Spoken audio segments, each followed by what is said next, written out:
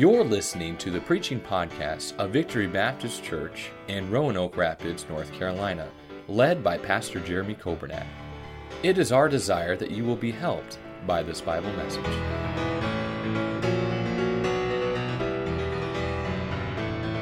Genesis 32 in your Bibles. We saw last Sunday night, we saw Jacob's experience with God when he was in Bethel. And he named the place Bethel.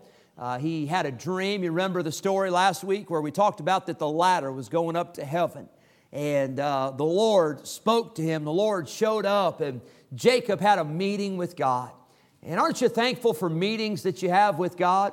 Aren't you thankful for times like that? And by the way, you don't have to come to church to meet with God. Now, it's a great place to meet with Him. And I'm glad He shows up around here. I preached last Sunday night, surely the Lord is in this place. And I hope we never take that for granted.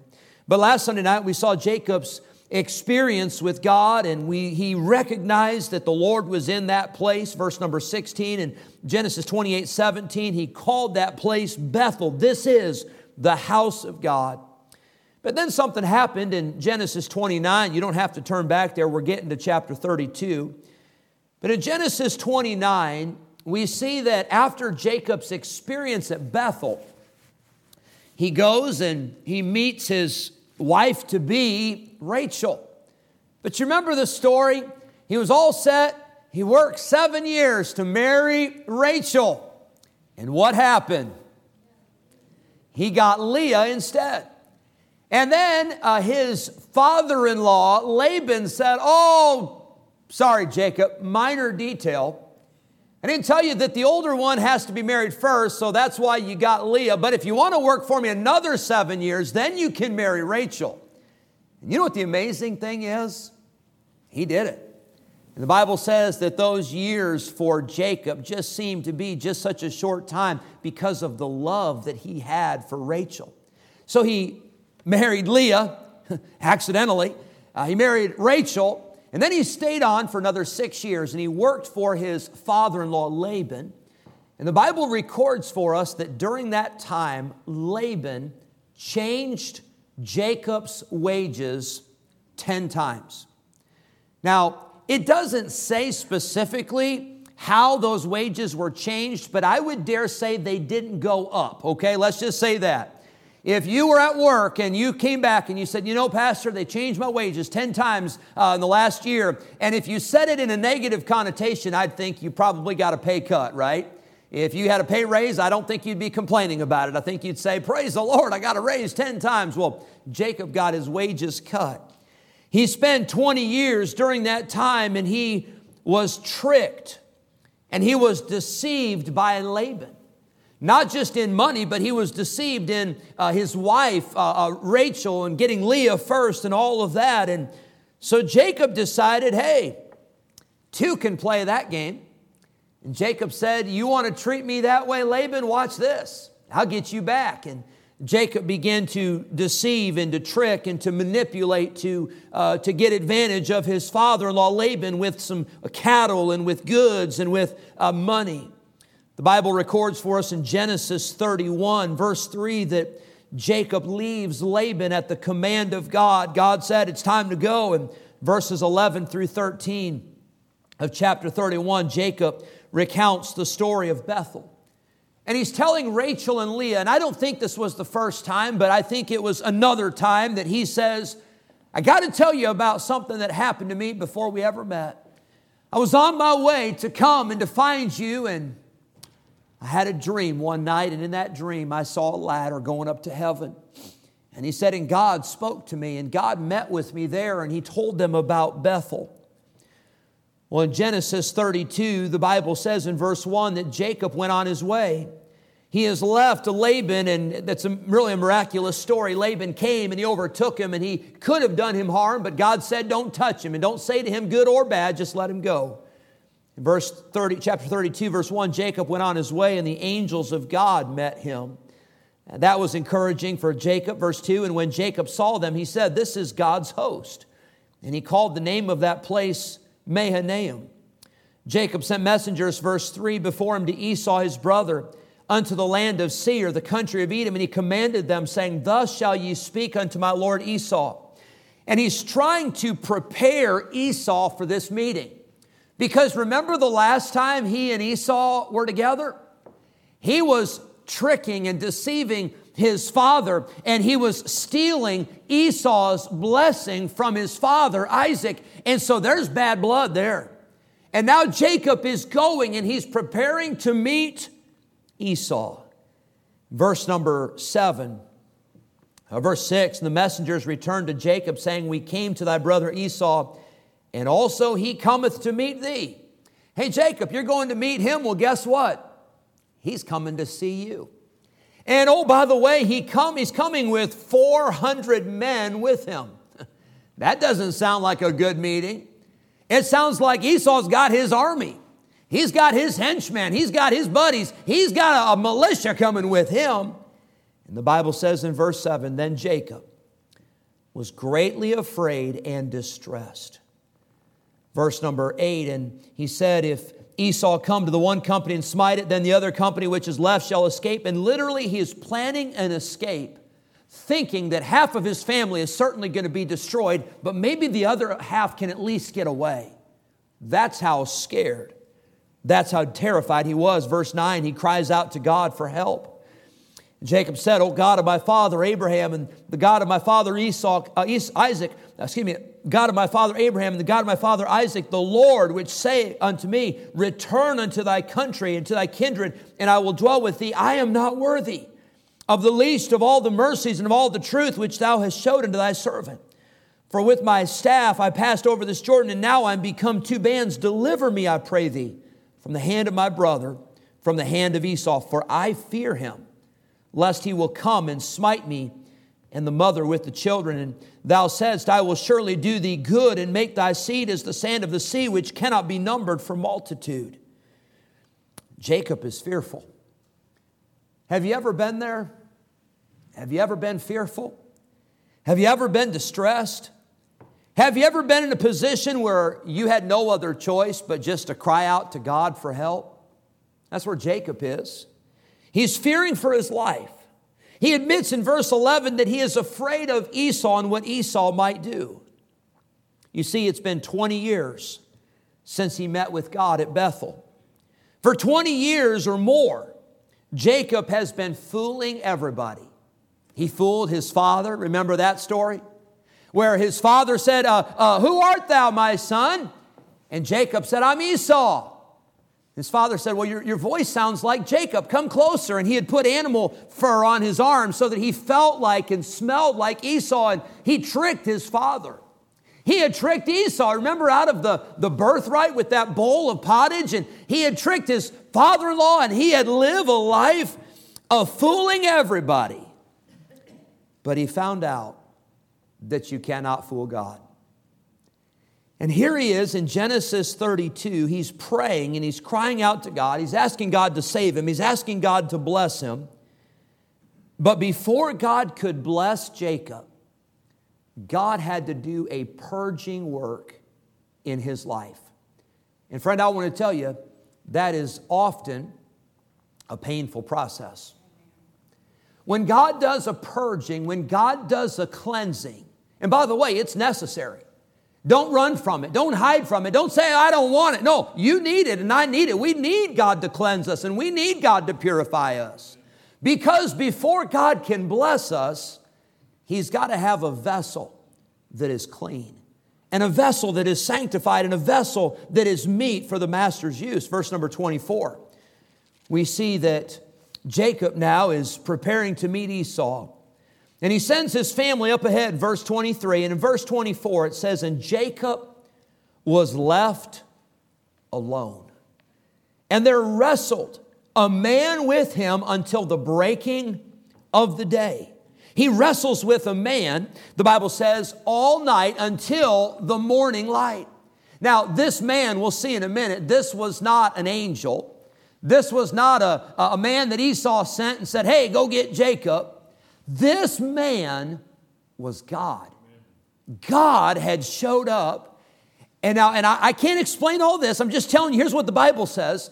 God shows up And Jacob is having a wrestling match with God.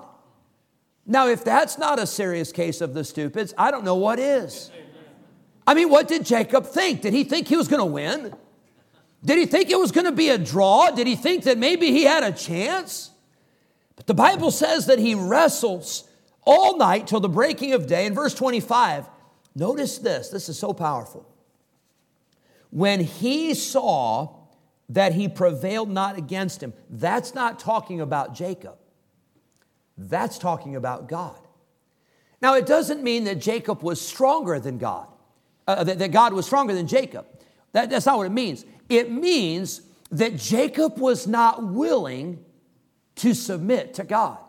Jacob wouldn't stop fighting. And God finally says, listen, buddy, if you're not going to give in, and if you're not going to let me have my way in your life, I'm going to have to hurt you. And that's exactly what God did. Notice in verse number 25 that he says that he, that is God, he touched the hollow of his thigh. And the hollow of Jacob's thigh was out of joint as he wrestled with him. Literally, it's like having a hip out of socket. Now, I've never had that. Some of you in this room have, and some of you have had hip replacement surgery. But I would dare say you're probably not going to be in a position to wrestle or fight or resist if your hip is out of socket. But that's what God did to Jacob. In verse 26, and this, now catch this. And he said, and again, this is God speaking to Jacob. He said, let me go. Now hang on. I thought they were fighting. I thought they were wrestling. And now God touches the hollow of Jacob's thigh. Jacob, his hip is out of joint. And now Jacob is hanging on to God and he won't let him go.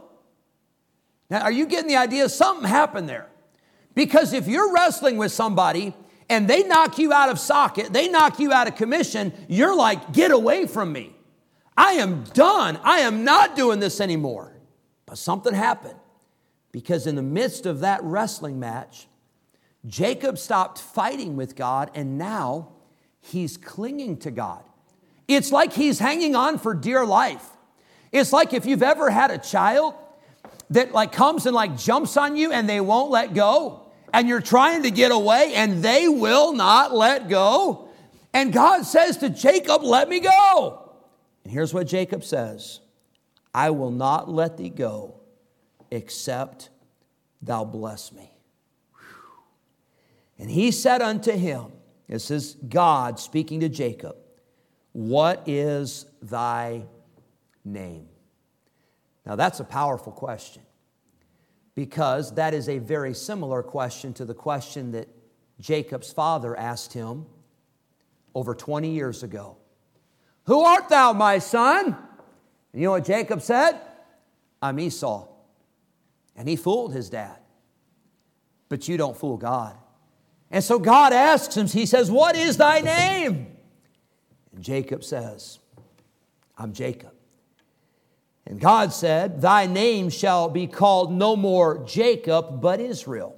For as a prince hast thou power with God and with men, and hast prevailed. I want you to notice in verse 28 that word prevailed.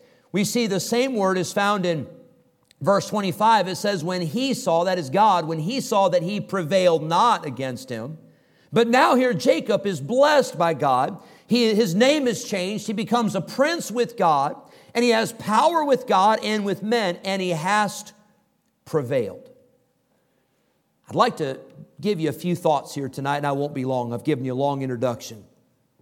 But I'd like to give you a few thoughts tonight on how to have power with God. You say, well, Pastor, that's a great message for a preacher because preachers need power with God. And I agree, preachers do need power with God. You say, that's a great message for a missionary. You know, missionaries need the power of God. And that's a great message for a bus driver, or bus worker, or junior church, or Sunday school. Or that's a great message for a musician that stands to sing or play an instrument. Did you know every one of us need the power of God? You and I, we need the power of God this week. In whatever role, you need the power of God at work. You need the power of God at home. You need the power of God in your marriage. And you need the power of God with your children. And you need the power of God to be a witness. And you need the power of God to be a testimony. We've got to have the power of God. So how do we get it? How did Jacob get the power of God? Lord, I pray you'd speak to us and help us not to miss these truths. And I pray that your word would be delivered clearly. I pray that you give me the words to say. And I pray that you'd speak to our hearts. We pray in Jesus' name. Amen. Verse number 29, and Jacob asked him and said, tell me, I pray thee, thy name. And he said, wherefore is it that thou dost ask after my name? And he blessed him there. And Jacob called the name of that place Peniel. For I have seen God face to face, and my life is preserved. Verse 31, and as he passed over Penuel, the sun rose upon him, and he halted upon his thigh. What that means is he walked with a limp. And you know what that limp was? That was a result of God touching him, and God breaking Jacob to get to the place where he needed to be. Let me give you a few thoughts. Number one, the greatest blessing comes through brokenness. You know, it's interesting that Jacob didn't get this blessing at Bethel. Now, he got a blessing, but he didn't get this blessing. This blessing did not come after he woke up and said, oh, that was a good dream. This blessing came after he had to wrestle with God, and God had to break him. Did you know the same is true today? God uses broken things. God uses broken vessels. You say, well, why would God use broken things? Well, broken things realize that they can't take any credit. As broken people, we realize that without God, we are nothing. And Jacob was broken. He was injured literally by God, and it affected him the rest of his life. He never walked the same. And he always was reminded of that meeting he had with God at Peniel. Number one, the greatest blessing comes through brokenness. You are here tonight, and maybe you're going through some brokenness. I look around this room, and almost without fail, I look at people that I know, some, I don't know all, but I know some of the brokenness you're going through.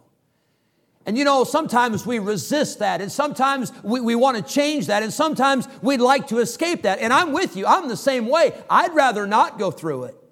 But did you know sometimes you've got to be broken before God can use you like He wants to?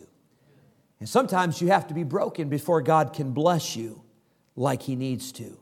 When God uses broken people, it is God that gets all the glory.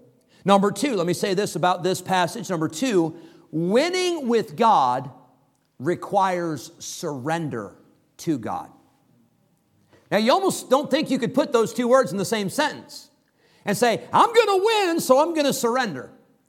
Could you imagine in a ball game? Can you imagine the other team walks on the field and says, we give up. Oh, by the way, we want the trophy too. No, sir, that's not the way it works with man. But that's how it works with God. You don't win with God until you first surrender. You don't win with God until you're willing to give up and to give in and to say, God, I want your will to be done. If you have to break me, if you have to do something in my life to remind me of how insufficient and insignificant I am, then God, I'm willing to go through it. But I want to have victory that comes from you. Paul said it like this, those things which were gained to me, those I counted loss for Christ. You see, in the Christian life, you have to die to live. You have to lose to win. You have to give to get. Doesn't make sense to the world. But number two, winning with God requires surrender to God. Number three, let me give you another thought, another lesson from the life of Jacob in Genesis 32. Could I tell you that it's not a good idea to fight with God? It doesn't end well. Now, I understand that Jacob was broken through this, but if Jacob would have first been willing to say, God, I surrender, I believe that Jacob could have had the blessing. But oh no, Jacob had to say, I'll take him. I'll get him. I'll prove to this man who is God. I'll prove to God that I'm strong. Friend, we're not strong. We're weak. And number three, don't fight God, but rather cling to God. And that's what happened in this story. At the beginning, Jacob was fighting, but at the end, he was clinging to God for dear life. He had already lost. He'd already been injured, but he recognized how much he needed God's blessing. Wouldn't it be good this week, rather than fight against God, wouldn't it be good if you just would cling to God? Rather than try to fight to get your own way, wouldn't it be good if you just said, God, I want you to have your way. And God, I just want to be with you. And God, whatever you want to do, my life belongs to you. It's yours. I want you to have control. Don't fight God. Don't fight against what God's trying to do in your life. Cling to Him, trust Him, love Him, and be close to Him, as we said this morning. Number 4, I want to encourage all of us to get desperate for God's blessing. You know, for Jacob, it may have never come down to this if he hadn't first had that meeting with Esau. That shook him. That scared him. He knew he was in trouble, and he knew his whole family was in trouble if he didn't get something right with God. Number 4, get desperate for God's blessing. Jacob knew that he had to have God's blessing. He knew that he could not go on without it. And I want to say this, and please hear me well. If you can live without God's blessing, you probably will. If you can live without God's blessing, and if you think you don't need God's blessing, that's probably the way it's going to be. But that's why you got to get desperate. That's why you got to get desperate. That's why we get on our knees, and that's why we come before the Lord and say, Lord, I've got to have you. I need your wisdom. I need your help. God, would you please bless me? And that's what Jacob did. He said, I'm not going to let you go until you bless me. Wouldn't that be good in the morning when you're having your prayer time? Just to say to the Lord, Lord, I'm not in a hurry this morning. As a matter of fact, I'm sticking around until you give me something. Wouldn't that be good in your Bible reading?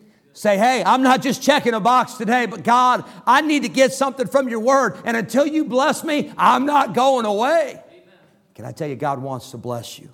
Get desperate for His blessing. Then number 5, lastly, Jacob was never the same after his meeting with God. His limp was a lifelong reminder that his blessing had come from God.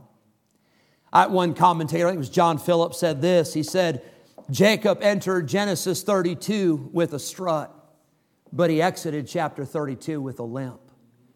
And you know, those that come to God must come humbly. If God's going to bless you, God's going to bless me. He's not going to bless our pride, but He will bless those that come in humility. Paul had a thorn in the flesh. And Paul prayed that the Lord would remove that thorn in the flesh. And do you remember what God's answer was to Paul? He said, I'm not going to remove that. He said, I'm going to give you my grace, and my grace will be sufficient. He said, for my strength is made perfect in your weakness. So you may have a weakness, I may have a weakness, and we all do. But did you know that's the opportunity for God's strength to be visible and for God's strength to be made manifest? Here's what Paul said.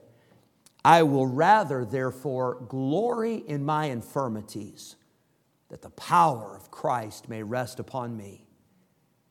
And I think that's about what Jacob's attitude was after he left that meeting. He said, I may have got a limp out of it, but I got the good end of the deal because I have the blessing of God. And by the way, God did bless Jacob. His name was changed to Israel. He became the father of the nation of Israel and the 12 tribes of Israel. And God had great things in store for Jacob. But first, Jacob had to get honest with God. And friend, I want to tell you, when God is working on you and when God is working on me, don't fight against God. Say yes, surrender, and let God have His way. Thank you for listening to the preaching podcast of Victory Baptist Church in Roanoke Rapids, North Carolina, led by Pastor Jeremy Coburnack. For more information about our ministry, please visit our website at vbcrr.org. May God bless you as you serve Him this week.